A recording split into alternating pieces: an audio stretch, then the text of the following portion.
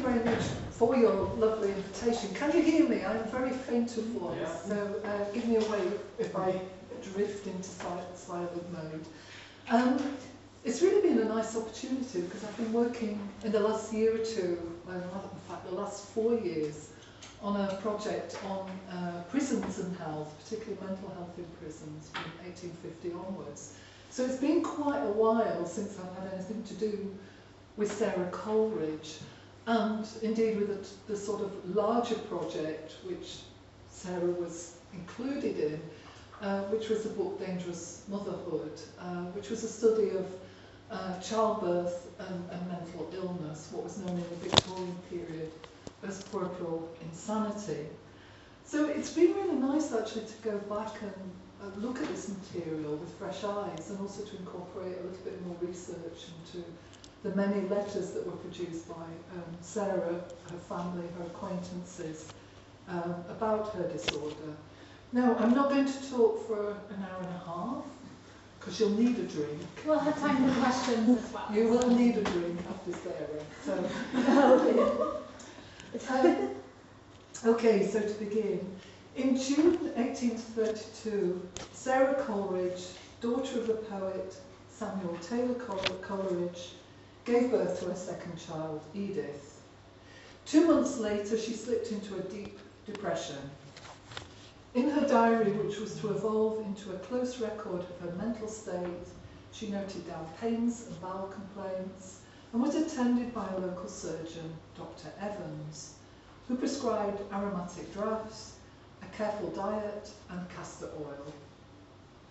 In addition, Henry prescribed her 10 drops of laudanum, and Henry was in fact her uncle, Dr. Henry Southey. By September, Sara felt herself increasingly debilitated, weak, and miserably nervous and fluttered. She noted in her diary that she was going on very sadly. Nervous derangement is my complaint. Stomach and bowels out of order, great weakness, nervousness, shiverings, and glowings. Sara had trouble sleeping and was taking opiates regularly to induce rest. After a brief stay in Brighton, where she improved a little, she relapsed and described herself as hysterical, low, and in despair. Her journey had commenced into a depression that would not lift for many years, and which would be compounded by her long existing attachment to opiates and further pregnancies.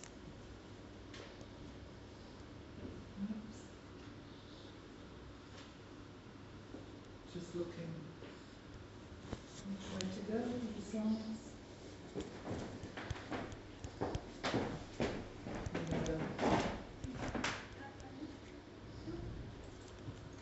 Oh, there we go.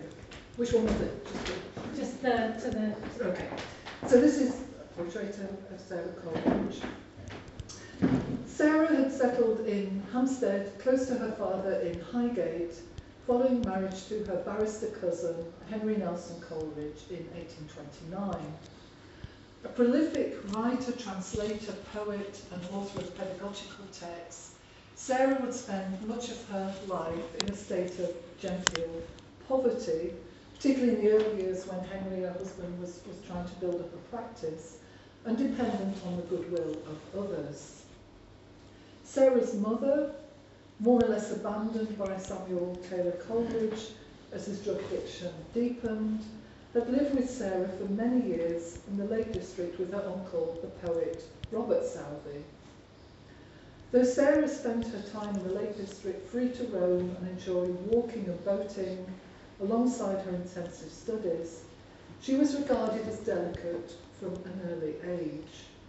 And this is quite important. There was quite an expectation that things would go wrong for Sara when she married and became a mother.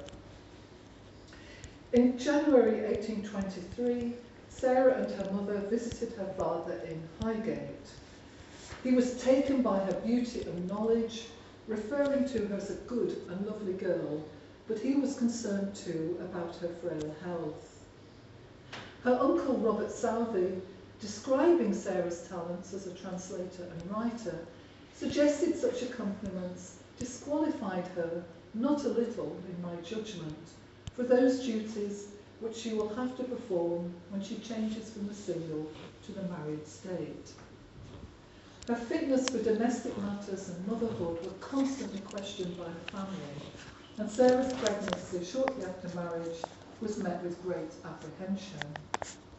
And such scenes almost seem to set the scene for her breakdown after the birth of her second child, Edith, as Sarah struggled constantly with household responsibilities and her weak state of health. Sarah appears in 1832, according to her own account and the comments of her family, acquaintances and physicians, to have fallen prey to a form of puerperal melancholia. Now, she never actually used those two terms together. She talked about herself as being hysterical and melancholic, and she talked about her puerperal disorder. So I'm using a kind of shorthand and the term that would have been used at the time to describe her condition, but she described it subtly in other ways. She referred to this disorder implicitly in a number of references to her nervousness associated with childbirth in her diary. And in October 1832, during her stay in Brighton, she described in a letter to her sister-in-law, Mary Pridham Coleridge, her hopes of improving without incurring further doctor's bills, while at the same time seeking to identify medical experts who might be able to assist her. Doctors, as she put it, very clever in puerperal cases, and mine is decidedly such. In the same month, her mother wrote how our poor Sarah is reduced to a very sad state of stomach and nerves by overnursing, and her disease, which by the medical man is called puerperal, is of the most distressing kind.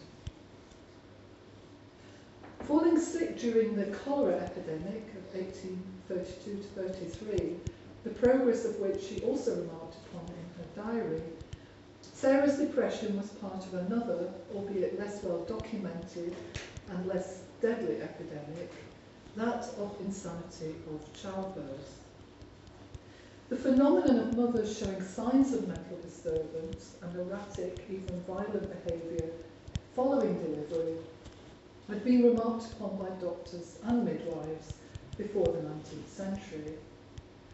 John Hasler, for example, apothecary to Bethlehem Hospital, when analysing female admissions between 1784 and 1794, had been impressed by the number of women whose insanity supervenes on parturition. Leading man midwife Dr. Thomas Denman described what he termed mania lactea in 1801, and mania lactea in Denman's, according to Denman's definition, included insanity occurring during pregnancy, after delivery and while breastfeeding. And he talked about it again in a more expanded way in a treatise in 1810. Though a cause for concern, Denman did not, however, regard mania lactea as an anticipated sequel to childbirth. So there are isolated references to these kinds of disorders that seem very much as something that is unanticipated, that impacts on individual women, but it's not something that's really expected as an after effect of childbirth. This changes, I would argue, in the early 19th century. And in 1820, Dr. Robert Gooch, a London-based obstetrician with a flourishing practice and prestigious appointments at several London hospitals, became the first physician to write specifically on puerperal insanity. In his short but influential treatise, Observations on Puerperal Insanity, based on a lecture that he delivered to the Royal College of Physicians a year previously. This, I think, we can see as a real turning point. Gooch presented the disorder as a new discovery, new territory in the fields of midwifery and the diseases of women, at a time when the two were starting to be forged together in obstetric literature, with childbirth deemed ever more risky. So this sort of category and a large number of textbooks describing the diseases of women start to emerge from the 1820s, 1830s onwards, outlining in more and more detail the kind of disorders, complications that could arise during or after childbirth. And puerperal insanity, interestingly enough, becomes tacked on usually as the final chapter. You get the insanity bit at the end after all the physical complications and disabilities that could result from childbirth. Gooch's publication of 1820, with its clear writing style and detailed and vivid case histories, commanded immediate attention. He reported how he dealt patiently and sympathetically with the women he treated, also emphasising the particular dangers of the melancholic form of puerperal insanity in comparison to mania. And though both were seen as terrible disorders, mania was much more violent, it could be more short-lived, it was more shocking in many ways. But melancholia had this sort of creeping, slow onset, often undetected, and was seen, once it was established, as much more difficult to treat. Thereafter, puerperal insanity evolved into a discrete diagnostic label describing a form of mental breakdown that was seen as likely to affect large numbers of women passing through the process of childbirth. And I think it's that that changes. It becomes something that is really, really anticipated at this point. In a further, more elaborate account of puerperal insanity written by Gooch in 1829, he explained how, during that long process, or rather succession of processes, in which the sexual organs of the human female are employed in forming, lodging, expelling, and lastly feeding the offspring, there is no time in which the mind may not become disordered. But there are two periods at which this is chiefly liable to occur. The one soon after delivery, when the body is sustaining the effects of labour, the other several months afterwards, when the body is sustaining the effects of nursing. Nervous irritation, Gooch also explained, is very common after delivery, more especially among fashionable ladies. And this may exist in any degree between mere peevishness and downright madness. By the 1830s, the term had been widely adopted by both obstetric physicians and practitioners of psychological medicine, and absorbed into the expanding number of publications produced by these relatively new specialisms. And I think that emergence of the specialisms, both making claims about expertise to treat this disorder, is also quite important. It became part of two wider processes. The first I just mentioned, that of framing childbirth increasingly in terms of pathology, disease and danger.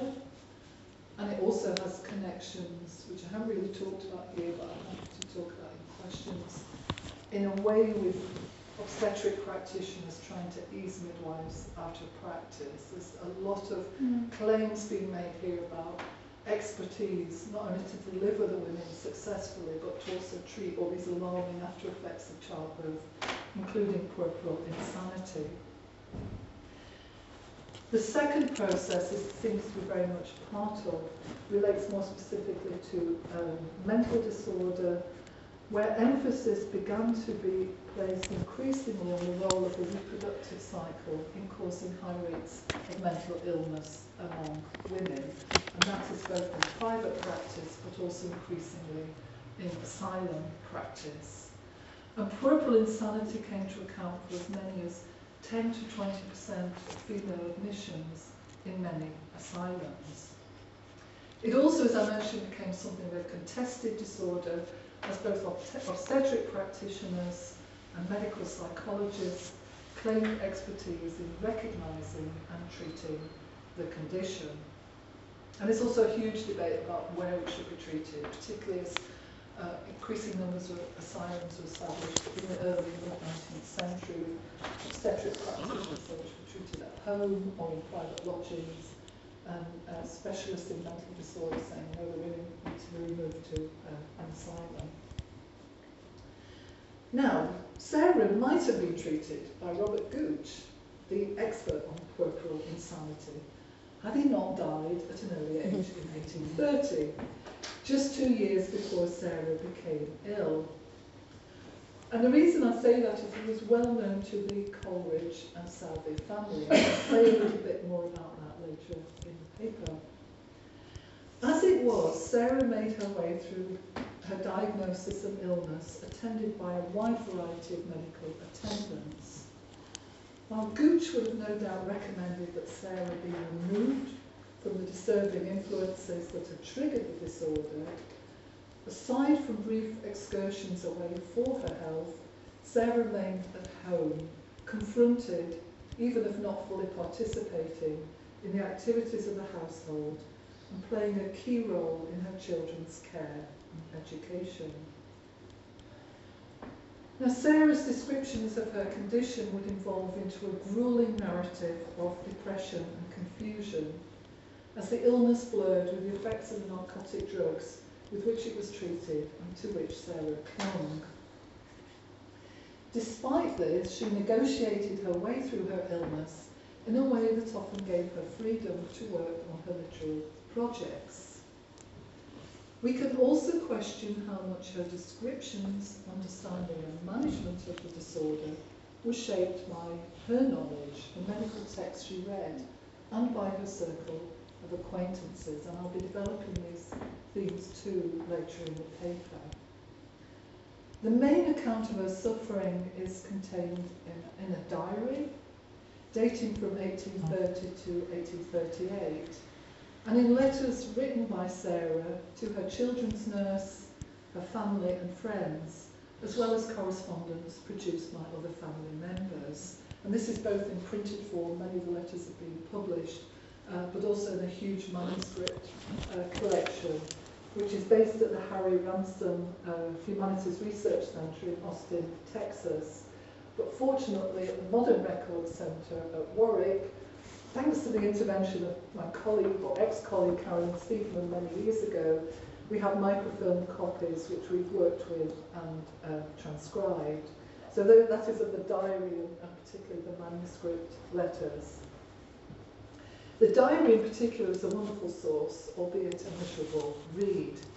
What started out as a baby diary after the birth of Sarah's first child, Herbert, in 1830, intended to record her children's progress and physical development, as well as an astonishing array of colds, feverlets, skin and bowel disorders, after 1832 became a narration of Sarah's mental and physical condition, although she still continued to use the diary to talk about her children's training, their care, and also their numerous disorders that they were subjected to. As mentioned above, Sarah's first pregnancy shortly after marriage had been greeted with consternation by family and friends alike, who believed her too frail to withstand the rigours of childbirth. And what we don't know is how much these concerns were heightened by the kind of medical literature that was being produced at this time, pointing this out time and time again, how risky and dangerous childbirth was.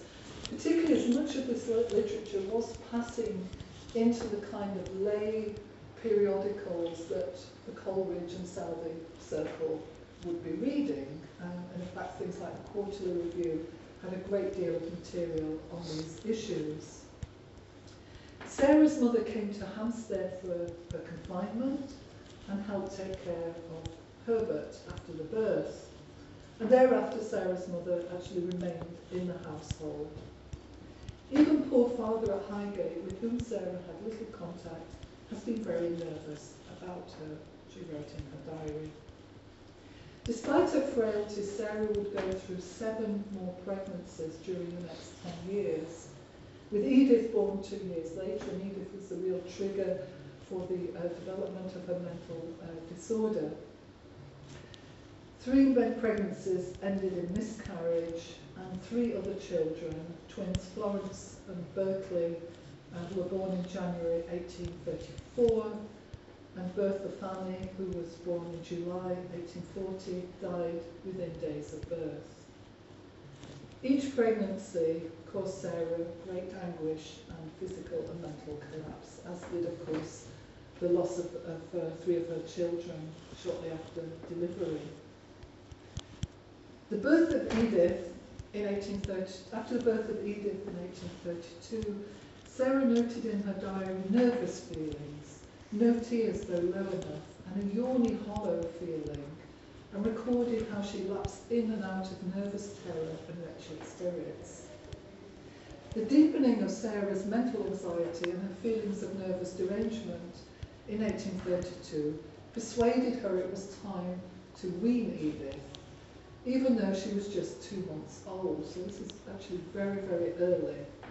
And the diary takes on a particularly disturbing tone in the autumn of 1832, recording the struggle to get Edith to suck from a bottle, Sarah's sore breasts, Edith's bowel upsets and sickliness, rolled in with Herbert teething, her youngest child, all while Sarah was desperately depressed.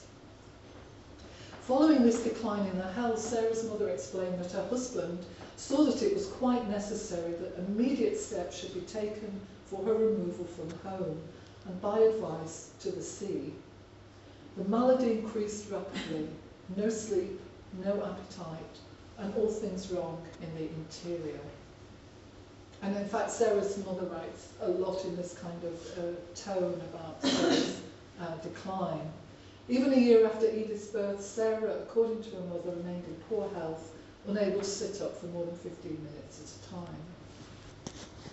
By April 1833, however, Sarah explained that her spirits had been much relieved, but after a bad night she was more hysterical again today.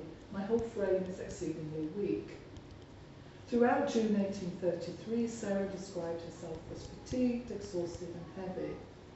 She briefly improved, became less nervous and without tears, but on 20th of June was low, upset and hysterical again. In early autumn she recorded more frequent episodes of weakness and hysteria and was discouraged and fearful about what she referred to as the stoppage. Sarah was once again pregnant. And in November 1833 she wrote, "Oh woe is me, oh misery, the sensations of utter helplessness and heart-sinking wretchedness, with slight intervals of mitigation, have been more overpowering than ever since I wrote last." And then she wept again because she had no more to say of that perpetual weight which on her spirits lay. During this, her third pregnancy, Sarah feared that she would not survive the birth of her child, and her poem, Verses Written in Sickness in 1833, foretold of her death. She wrote, "My babe unborn, I dream of thee, foreshaping all thy looks and wiles, that heaven's light may close on me, ere I can watch thy dawning smiles." And then in January 1834, Sarah, in fact, survived the birth, but gave birth to twins, who gave up their little feeble lives, as she wrote in her diary a few days later. I said you need a drink at the end of this. But I'm only taking a small extracts from the diary. There was much more of this very, very sad and disturbing account of her illness. Sarah's accounts of her illness give us close insight into her understanding of mental illness, as well as her interactions with the many physicians who were called in to treat her, both local men and doctors consulting on family visits or her health breaks. For the most part, interestingly enough, given their London base and in fact they had some resources, she appears not to have been treated by doctors with particular expertise in midwifery or nervous complaints.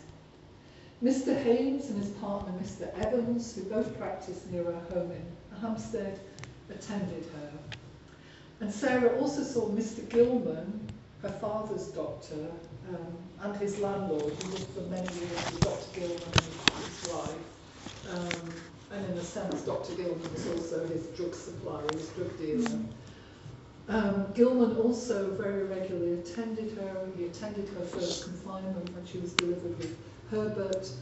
And she also occasionally consulted her uncle, Dr. Henry Southey. While in Brighton in the autumn of 1832, Sarah wrote of her optimism in finding herself in safe hands with a local doctor, Mr. Lawrence, who appears to be very clever and very attentive and perfectly understands my case. Having attended, as he says, similar persons in the same state, his wife among them. So I think this letter is quite interesting. There's a whole series of letters written to her children's nurse, Anne Parrott, and she's writing to Anne Parrott almost on a daily basis. And this is, I mean, I think it really illustrates several features that reoccur in these letters very, very well. Reference to the children's darlings, who she hopes are all happy. She talked about the journey to Brighton. Her mother also wrote about it in various correspondence that she was so ill en route they despaired of getting her there. Sarah kept getting out of the coach and wouldn't get back in and was very, very disturbed. When she arrived there, she saw Mr. Lawrence, who she was quite happy with. And you get this sort of curious sense that she likes him because he kind of agrees with her own diagnosis of her condition as well. He understands my case, having attended similar persons in the same state, describes it to debility, nervousness, to exhaustion of the systems and suckling. He was also optimistic. He talked of setting Sarah right sooner or later. He says the cure may be sudden or it may be tedious, but he never knew a case like mine which didn't turn out well in the end. And then again she refers back to the children. I know that you will take full possible care of my beloved children. Mr. Lawrence, the medical man, says I am better far from them and that new scenes, changes of air, etc. are quite needful for me. Does Edith cry at 1 o'clock for the bottle still? How I hope it's teeth going on. Your master and Mrs. Coleridge are quite well, but have had much anxiety. So there's a lot of interesting things going on, I think, in this sort of correspondence. One is this sort of almost alliance that starts to be built between Sarah and some of her medical practitioners, and she is very keen in a way. There's a clear description of her disorder which ties it in with her childbirth and also her suckling the children, her breastfeeding. In some occasions you feel this is the advice she really wants to hear, that she's to be separate from the children and free from responsibility. But on the other hand, the bond between her and her children is incredibly strong. And she's also very, very keen to be fully active, fully engaged in their care, their day-to-day training and education as they get a little bit older. So there's this interesting mix between despair about her condition, interest in her children, but in the end quite coherent letters being produced and sent back home. So this interaction with Mr. Lawrence was quite a positive one. Some of her other interactions with medical men went much less well. Back home in Hampstead, for example, in 1833, Sarah had a brief and distressing interaction with the establishment figure and wealthiest physician in London, Sir Henry Holford, who was president of the Royal College of Physicians. Now, regarded by many of his colleagues as more a courtier than a doctor, with his highly developed professional bedside manner, Holford seems to have failed Sarah badly, or in any case, she didn't like him, she didn't take to him. Though a commissioner in lunacy, he appeared to know little about depression following childbirth and openly derided midwifery as a low branch of practice. He promised to cure Sarah, but merely prescribed more drugs. His bedside manner did not, in Sarah's view, match expectations, and in May 1833, Sarah declared herself alarmed and dejected by his manner. He considers mine an obstinate case. Now, Sarah seems, in terms of the current advice that would have been given on her treatment, in terms of therapeutics, to have fared quite badly. Experts on puerperal insanity advocated removal of the mother quickly from the family home and separation as the first step in treatment. This happened occasionally, for example, when she visited Brighton, but for the most part Sarah remained largely at home with her family. From time to time she opted out of family duties, setting her household responsibilities for her mother and leaving her children with their nurse and parish. But she never freed herself from home and family for substantial periods because, as I mentioned earlier, she felt so committed to her own methods of training and raising her children. And her correspondence continues to show, even though in the midst of her depression, her nervous exhaustion and weakness, how much she involved herself with her children's welfare, what they ate, wore, their activities and their ailments, even on these periods away from the family home. Sarah demonstrated her own medical knowledge and understanding of her condition in her interactions with her physicians and did not fear to express her own opinions. She classed some of her attendants as kind, while others disappointed her, either because they failed to make her feel better, or in some cases because they tried to wean her from her opiates. The sense of a shared diagnosis reached by mutual agreement between Sarah and her doctors, as in this extract, occurs on a number of occasions in her diary and correspondence. In some instances she put great trust in her doctors, particularly when they agreed with her own diagnosis. In terms of her treatment with opiates, Sarah's use of narcotics was well established long before marriage and motherhood. In 1824, Sarah was stricken with anxiety and depression and coped by using opium as an aid to sleep. She referred to her first use of laudanum in a letter of October 1825. By the 1830s, many medical authorities on mental disorders will condemn resort to narcotics, opiates, as part of their treatment, though interestingly, a number of physicians, including Robert Gooch and the eminent alienist James Cowles Pritchett, still supported their use to ensure rest and sleep. But certainly in cases of puerperal insanity, the general view by the 1830s, when Sarah became ill, was that opiates should be avoided as much as possible and only used as a last resort. But James Cowles Pritchett, and I'll demonstrate in a short while that she seems to have had some knowledge of his work and writings, supported their use to ensure rest and sleep. And he actually recommended quite large doses, 10 grains of Dover's powder at night, a grain and a half of solid opium, these are huge doses, or 30 drops of tincture of laudanum. And these regrettably are similar amounts to those taken by Sarah on many occasions. Now Sarah made occasional, rather feeble attempts to give up morphine and laudanum, but for the most part continued to consume them on a regular basis. As a further debilitating consequence, she became very constipated, which, if any of you have had morphine, you will know this is one of the side effects. And her struggle to deal with this became a daily preoccupation. She was compelled to make extensive use of laxatives, recording her motions meticulously in her diary with pens. And it is also likely that her miscarriage and the deaths of her newborn children were related to her high intake of opiates.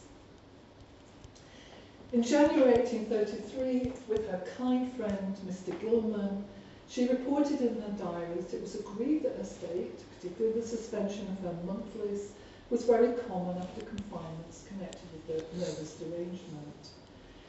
Gilman constantly, as he did with her father, supplied Sarah with opiates, and she records in her diary even sending for them in great urgency at night. Later the same month, and this I think is quite an interesting interaction with another medical man, Sarah was seen by Dr. Nevison, who advised, he says, "I shall surely recover, but not very soon.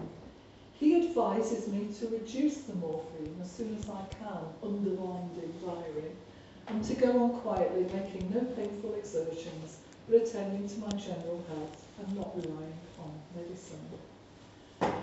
He prescribed a dose of mild purgative and nothing else. He thinks the weakness I feel still more of today of no great consequence. Now clearly Sarah didn't take to Nevinson or his advice.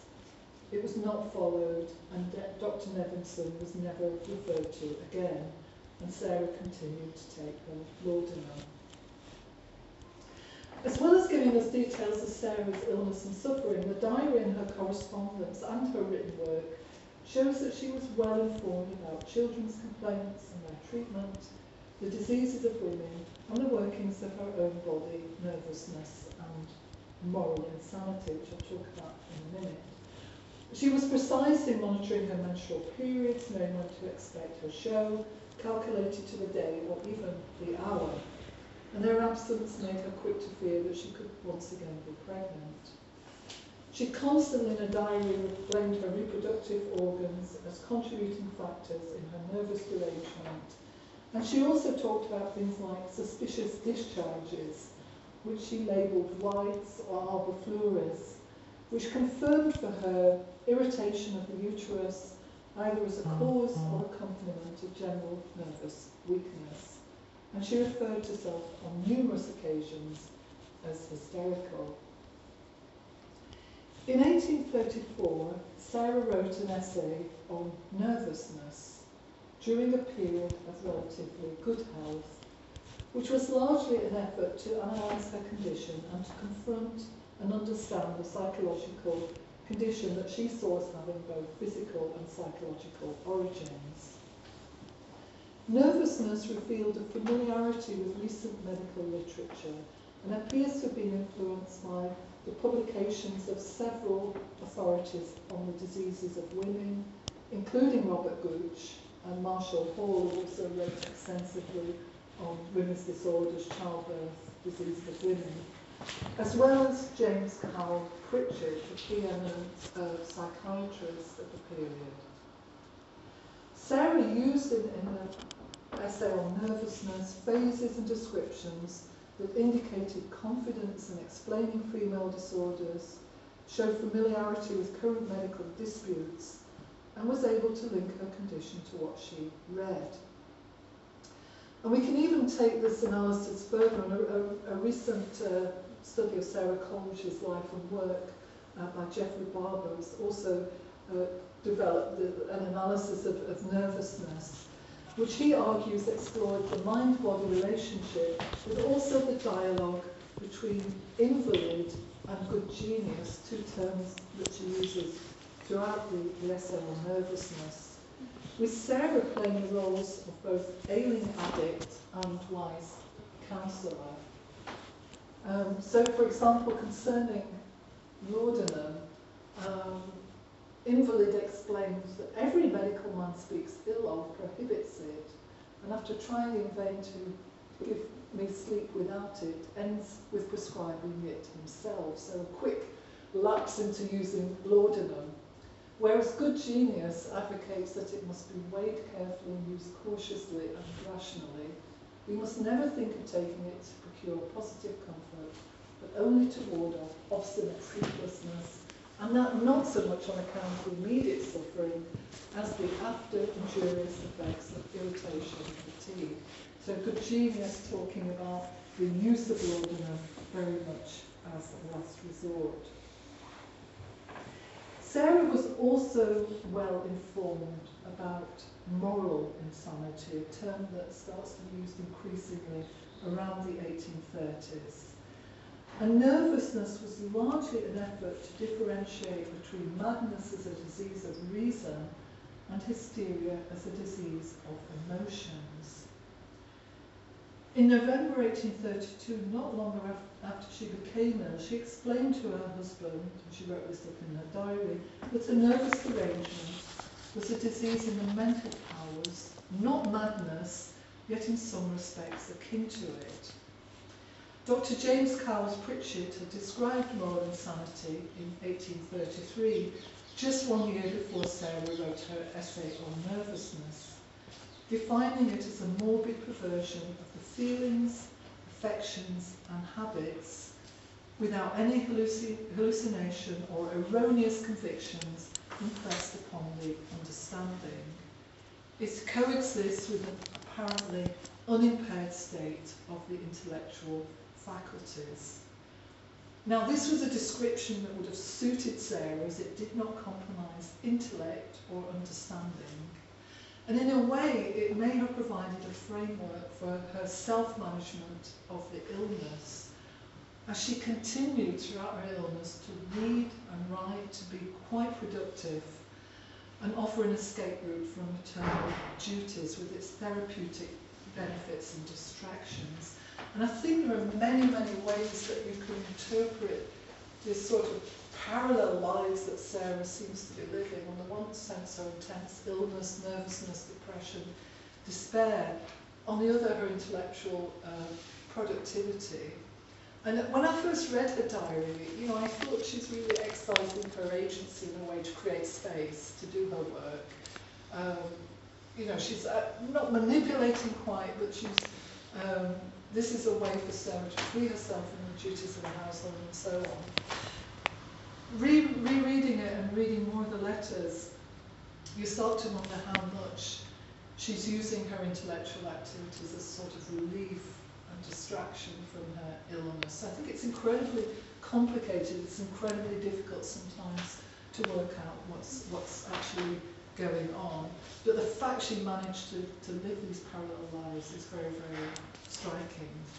And it's also worth mentioning that Sarah had, apart from what she read, had intense experiences of mental illness within her family and connections. She lived for many years with Robert Southey in the Lake District when she was young, and Southey's wife, Edith, became mentally ill, particularly in 1834. She had a major collapse. Dorothy Wordsworth, a close family friend, also lapsed into mental derangement and confusion around the same time. So there's a lot of practical knowledge as well of mental disorders, as well as what she read. Intriguingly, the foremost authority on, inventor even of puerperal insanity, Robert Gooch, was also intimate with the family. Gooch had treated Samuel Taylor Coleridge in 1812 when his health had taken a turn for the worse. And in fact, one of the things Gooch tried to do, although he had quite a lot of faith in the use of opiates in cases of mental illness, he tried to reduce Samuel Taylor Coleridge's opiate intake. He failed miserably to do this. So he attended her father quite regularly for a short period. Gooch, interestingly enough, also had very close links with the Southey family. He studied medicine in Edinburgh with Henry Southey, who remained a close colleague.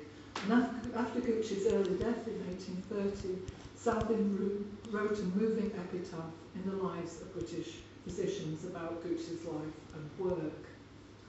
Gooch had befriended Robert Southey, who looked after Sarah during her youth, following a visit to the Lake District in 1811. And Southey recruited Gooch as a contributor to the Quarterly Review, which he edited. Gooch's article, An Account of Some of the Most Important Diseases Peculiar to Women, was published in the Quarterly Review in 1829. So we know that Gooch was intimate and part of the Southey and Coleridge circle and his work known to them. What we don't know is if Sarah had any direct connection with Gooch. It's one of those really tantalising things about this work, it seems as though she's read his work, particularly from her essay on nervousness, and she certainly read the Quarterly Review very regularly and referred to it in her diary. She may have met Gooch, we just don't know. But it would be really nice to know. It's possible as you read more and more letters, you might find that interesting. Had tea with Mr. Gooch in Hampstead. I haven't found it yet. It would be nice to know about that connection. Sarah's well-documented story is unusual in that the documentation is almost solely from the patient's view and the perspective of her family and circle. So far as we know, it's undocumented in any medical account or set of case notes.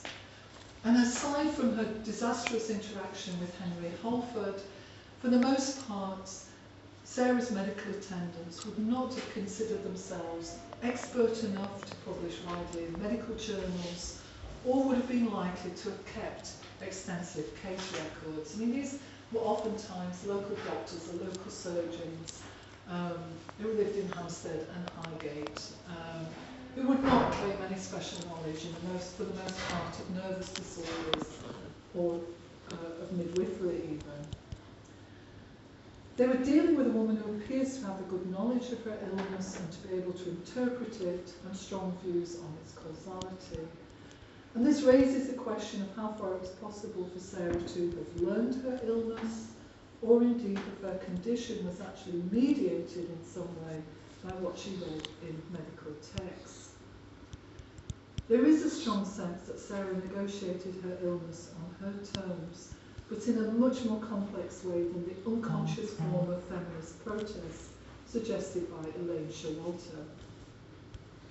As Carol Smith Rosenberg and Nancy Ferrier have described with regard to their exploration of cases of hysteria and puerperal insanity in 19th century America, the diagnosis of Sarah's condition and approaches to her treatment appear to have been driven by to a large extent by her agency, even when she was feeling extremely ill, evolving, as I've already referred to, into some instances into a form of mediated agreement between Sarah and her medical attendants. She largely selected her medical advisors and was prepared to edit their advice and also to get rid of them if she didn't agree with their advice. Sarah also did take the opportunity to take time away from the household. Her family largely sympathised with Sarah's change of circumstances upon marriage. Her days spent with her uncle Robert Salving being occupied with reading and writing, walking and mountaineering. And now, her mother and others commented, she was the mistress of a household and mother of 2 young children, with little time to study, transported from a too bustling family to one of utter loneliness. Her husband was also oftentimes away, sometimes in London, working in his chambers. So she was often at home with the children, with the children's nurse and her mother. Days haunted by depression coexisted with her active intellectual life. In February 1833, Sarah noted, "She was in a miserable state of irritation. I read all day. By the summer, she was helping Henry with his chancery papers and reading biographies of Shakespeare, Ben Jonson and Dryden." During one of her worst periods of nervous hysteria in October 1836, Sarah set off with her children and nurse Anne Parrott for London after a stay with relatives in Devon. At the end of the first day, on reaching Ilchester, Sarah declared herself unfit to proceed. She sent the children back to Devon and remained in lodgings in Ilchester for a month. Her letters make it clear she immersed herself in copious reading and writing with a clear head, as she wrote, and a vigorous hand. However, when her husband tried to persuade her to return to London, she refused.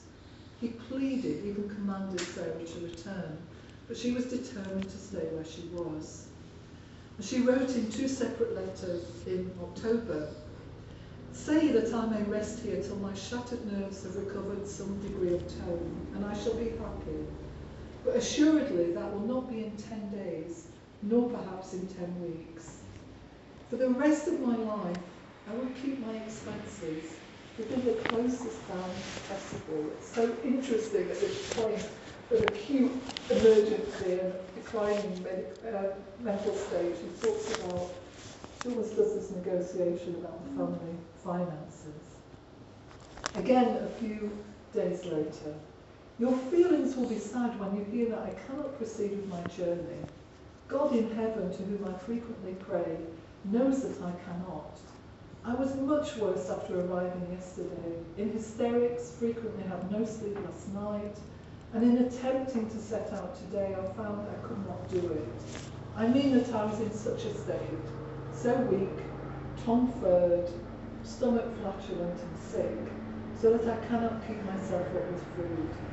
I'm altogether so ill that if I put further force upon my nerves, I know not what will happen.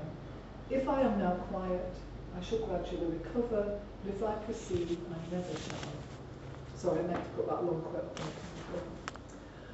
Her almost daily letters home reported on the advice given by physicians, details of her diet, and of her extensive reading. The confinement in Ilchester was certainly very productive. She flatly refused to return home without her husband Henry. Finally, in November, Henry travelled to Ilchester to collect Sarah and bring her home to Hampstead. Now, Sarah was right in many ways to think that she might recover from this disorder. This was a common scenario, recovery was a common scenario for other women suffering from puerperal insanity. However, she never apparently negotiated enough time to make a full recovery, and her bond with her household and children remained close. Her treatment piecemeal and messy. Sarah's belief that her mental state was prompted by the strains of motherhood and the household was also shared by many physicians treating and writing on puerperal insanity. And at a time when motherhood was so esteemed and regarded as women's most important function and duty, many doctors pointed out, in talking about puerperal insanity, how difficult this transition was for many women. This was not just because of the challenges to the female body imposed by pregnancy, birth and breastfeeding, but also because some women found marriage disappointing and motherhood difficult, exhausting and unrewarding. Now, Sarah certainly didn't find it unrewarding, I think, but she did find it very difficult at times. Examining puerperal insanity through Sarah's case cast light on the complexities of motherhood and family life as much as her illness, albeit in an extraordinary family setting. With the household ticking over with the help of her mother and servants, Sarah also referred to those suffering and taking on extra responsibility on her behalf. Her husband, poor Henry, and her poor Charlottes, her children. She emerged from her depression only in 1841, when her husband Henry became desperately ill and he died a couple of years afterwards, when she was finally free from the burdens and risk of childbearing. Sarah's case leaves historians with an unusually rich set of sources, but equally, given the challenges of interpreting them, many questions. And I'm going to end on some questions, which is a bit of a cop-out, but here we go. How far did Sarah's own knowledge shape her understanding of her illness, or did her illness prompt her efforts to acquire that knowledge? How can we interpret Sarah's interactions with her doctors, and whose opinions in the end shaped her diagnosis and treatment? And how can we understand her ability to continue to pursue her intellectual pursuits even in the face of such intense suffering? Thank you very much.